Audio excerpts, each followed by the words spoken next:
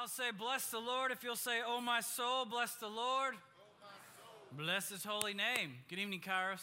I'm Chris. I'm the pastor here. I want to be the kind of place that engages the whole person with the whole gospel of Jesus Christ, anywhere, anytime, with anybody. And one of the ways that we've been doing that is we've been slow walking through Psalm 23 in a series called Restoring Your Soul. And so tonight, we're going to put it up on the screens. I don't have my King Jimmy version, so this is the one that most of us probably have heard this in. I would love for us to read this psalm together aloud as a community of faith. We'll slow walk it. We're not going to rush it. And if you're that person, whenever you're doing responsive reading that tries to push the pace, don't do it. It's not cool. No one likes it, okay? It gives me anxiety, all right? Just pay attention as you're reciting these words, which one the Holy Spirit just wants to bubble up inside of you and go, that's for you, child, that's for you. You ready? Together? The Lord is my shepherd, I shall not want. He makes me lie down in green pastures. He leads me beside He restores my soul. He leads me in paths of righteousness for his name's sake.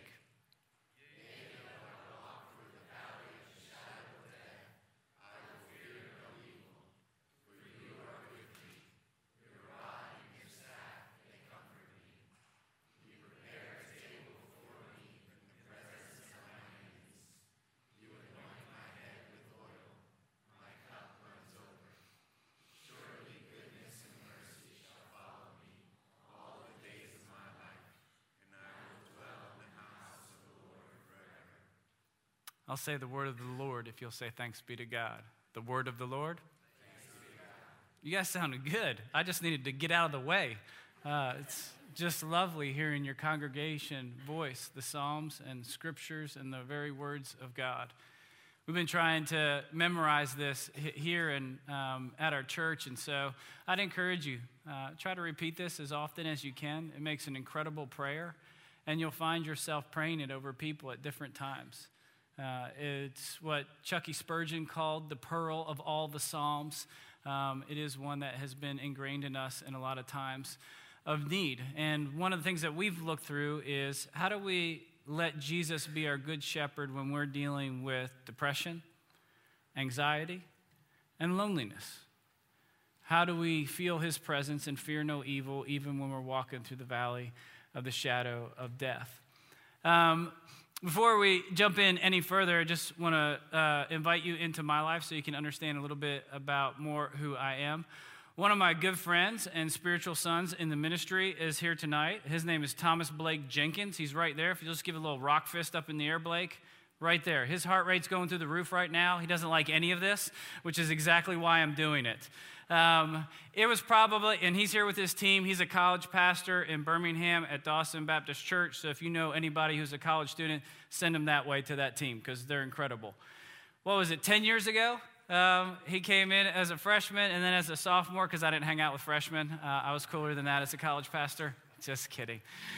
You were over the house one night, and I just remember me, you, and Addie Gale and Simon. Audrey was probably off on one of her 9 girls trips that she always needed to recalibrate.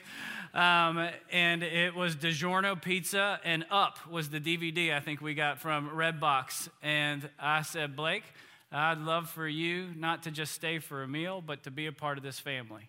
And that began a great friendship and discipleship relationship. And then Blake took everything I knew and did it 10 times better. I've asked him like 3 times to come preach here. He keeps saying no. He's playing hard to get. So if you see him later, say, hey, come hang out with us and preach to us. We'd love to hear from you. But honor you. Glad you're here. You have enriched my life and our family's life. And you are a reminder to me that discipleship is the most important thing that any believer can do, is to make sure you invest fully in the lives of other people. I'm better because of him. So thank you. I think all of us want that at some level. We want someone to look us in the eyes and say, be a part of my family. I'm not just asking you to stay for dinner. I'm asking you to be a part of the family. And to some extent, in this psalm, Jesus is giving us that same invitation. He's going to say he's going to prepare a table for us in the presence of our enemies. He's going to anoint our head with oil. Our cup is overflowing. And possibly for David, this is literal. He's got literal enemies that are right in front of him. Perhaps it's also metaphorical for a lot of us. We have different types of enemies that we face, and sometimes it's different parts of who we are. Sometimes it's our depression or our anxiety, and sometimes it's loneliness. I don't know about you guys, but I've been doing some research into loneliness, and apparently it's growing in waves, and they're starting to do research on it, and it's not all good news. Let me share some of these stats with you I thought were interesting. In 2003, UCLA researchers studied the physical effects of loneliness on the brain, and they discovered that when you are excluded, it has the same reaction in the brain that physical pain causes. So when they're doing, what do you call those, PET scans, where they're showing where the brain lights up, it's the same place that physical brain lights up when you're excluded or shown things that you're not a part of, which I think is the basis of Instagram, by the way. Number 2, Time Magazine recently called loneliness the greatest health epidemic on par with obesity and substance abuse. And then in a recent study sponsored by the insurance company Cigna, they realized being lonely is making us sick. They concluded in this study that loneliness has the same effect on your mortality as smoking 15 cigarettes has a day. So good news is, if you've got friends and you're connected in community, smoke them if you got them, all right? So apparently you're going to be okay. I'm just kidding. I know you guys vape, all right? They also reported who...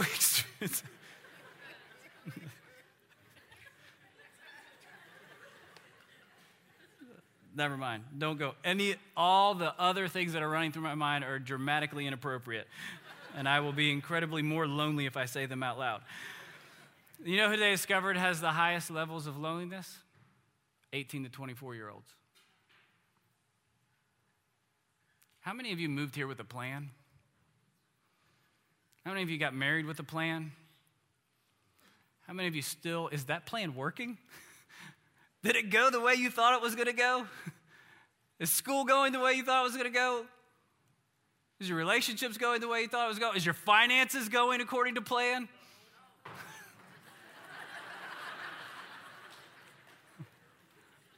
Not sure this Kairos is going according to plan.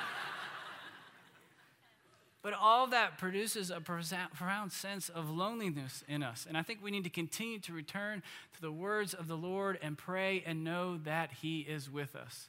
He can prepare a table for us in the presence of our enemies. You can interpret that two ways. One, those are conquered enemies that now have to sit and watch you feast in their presence. Or two, they're reluctant guests. That He's not removed their presence, but something has happened inside of you that allows you to be at ease and experience the providence and joy and satisfaction of Jesus, even in the midst of crisis, turmoil, and threatening circumstances. He anoints my head with oil. My cup overflows. Middle Eastern society, that would have been a sign of great refreshment. You're traveling, it's desert-like climate, your skin is parched, your lips are chapped. They don't have chapstick, they've got olive oil, right? It smells good, you refresh yourself, and finally you feel rejuvenated. Cup overflows. It's a sign of provision. You got dry throat, you got a clean glass of wine, and you have more and more and more coming. The cup always a sign of provision and covenant, and He is going to overflow you with resources. And this is what we've learned from Psalm 23 is the choices of God's provisions are with us when we travel through the valley of the shadow of death. And now even more provision comes in the presence of your enemies. Surely goodness and mercy will follow me all the days of my life. Goodness, Hebrew word tov, right, Pardon? His tovness, that's the adjective creation gets when He first creates it. And so now He's recreating His goodness in and through you. Mercy, it's probably better translated loving kindness or steadfast love, covenant love of God. It's hesed. It's God's hallmark attribute of His covenant love for His people. And guess what? It's chasing you. It's pursuing you. It's following you. You don't have to work for it. You don't have to prove your value. You don't have to be pretty, popular, or powerful. You don't have to have your act all together. By sheer nature of the fact that you claim to be sheep from the shepherd of the living God, he is pursuing his covenant love after you. You can't outrun it and you can't outhide it. You can't do anything that would ever disqualify it from you because of his shed blood, and his broken body has paid all of that price in full.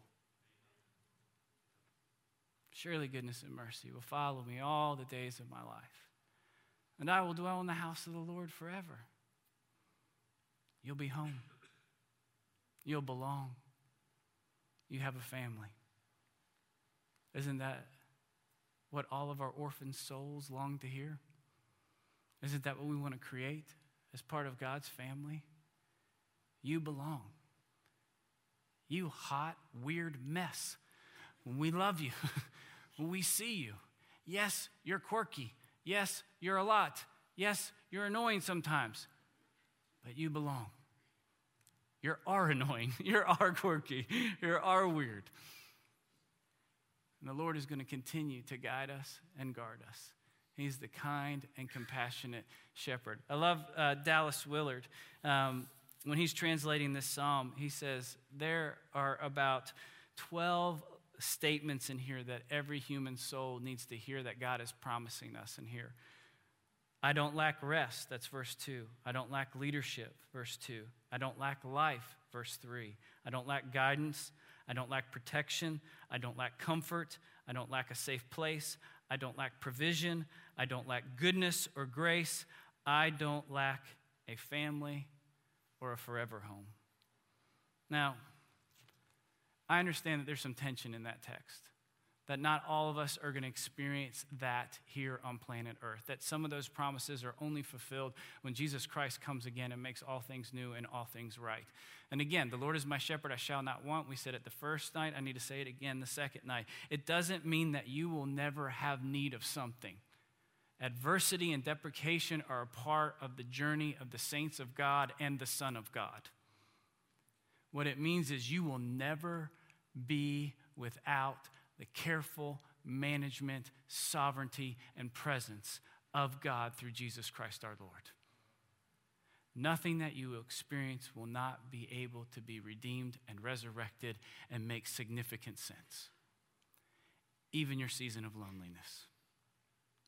And I know some of you, even as you're walking through loneliness, your arms are probably folded like this and you're going, you don't know my story. You don't know how lonely I am. You don't know how much I've tried. You're probably right. And by the way, for those of you who are lonely and guarded, there's probably good reasons sometimes.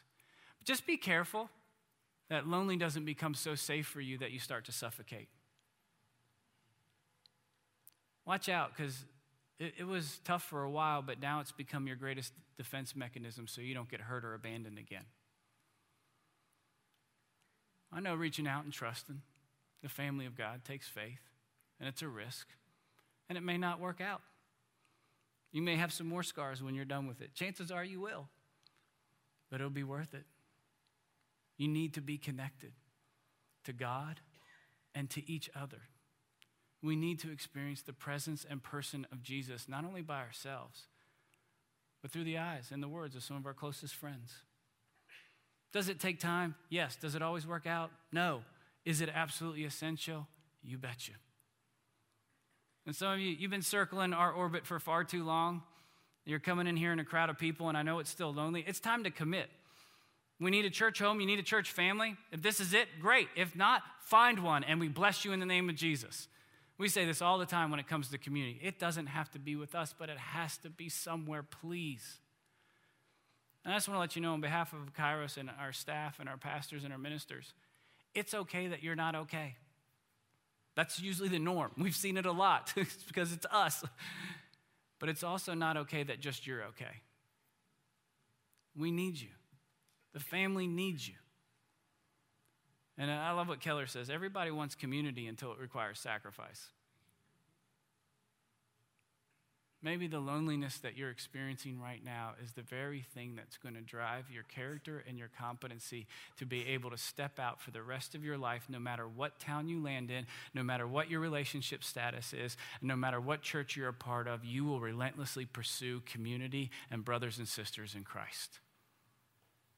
Because you want to be known, and you want to know others, and you want to belong for a family, and you want someone to look at you and say, hey, I'm not just asking you to stay for a meal. I'm asking you to be a part of the family. And for those of you who've been running in rebellion, by the way, you can come home. It's okay. Ernest Hemingway tells one of the great stories in the Spanish tradition. Paco was a rebellious, entitled, arrogant son. And one day, him and his father got in a heated argument, and words were said that really, really hurt. And it exploded, and Paco stomped out, slammed the door, grabbed what little possessions he could, and took off to the big city of Madrid, never to be heard from again. Father stayed at home, and even though he was upset and he was hurt, he missed his son. And he wanted him back. So a short while after that, he went to the town of Madrid and took out an ad in the newspaper. And it simply said this: Paco, meet me at Hotel Montaigne. All is forgiven. See you at noon. Love, Papa. At noon, 2 days later, at Hotel Montaigne, the father walked around the corner to discover 800 Pacos, waiting for the forgiveness and embrace of a father. Because of the body and blood of Jesus Christ tonight, you can come home. All is forgiven. He wants to restore you. He's the good shepherd who leaves the 99 and goes after the one. Some may call that reckless. Even if you can't get up to come home, just put your hand up and say, Good Shepherd, would you come to me? Because I'm so broken, I can't put one foot in front of the other. And based off the authority of God's word and your repentance, he will put you on his shoulders and he will carry you home. So tonight, as we come to the table together, as your pastor and on behalf of this congregation, I'm not just asking you to stay for a meal. I'm asking you to be a part of the family. Amen.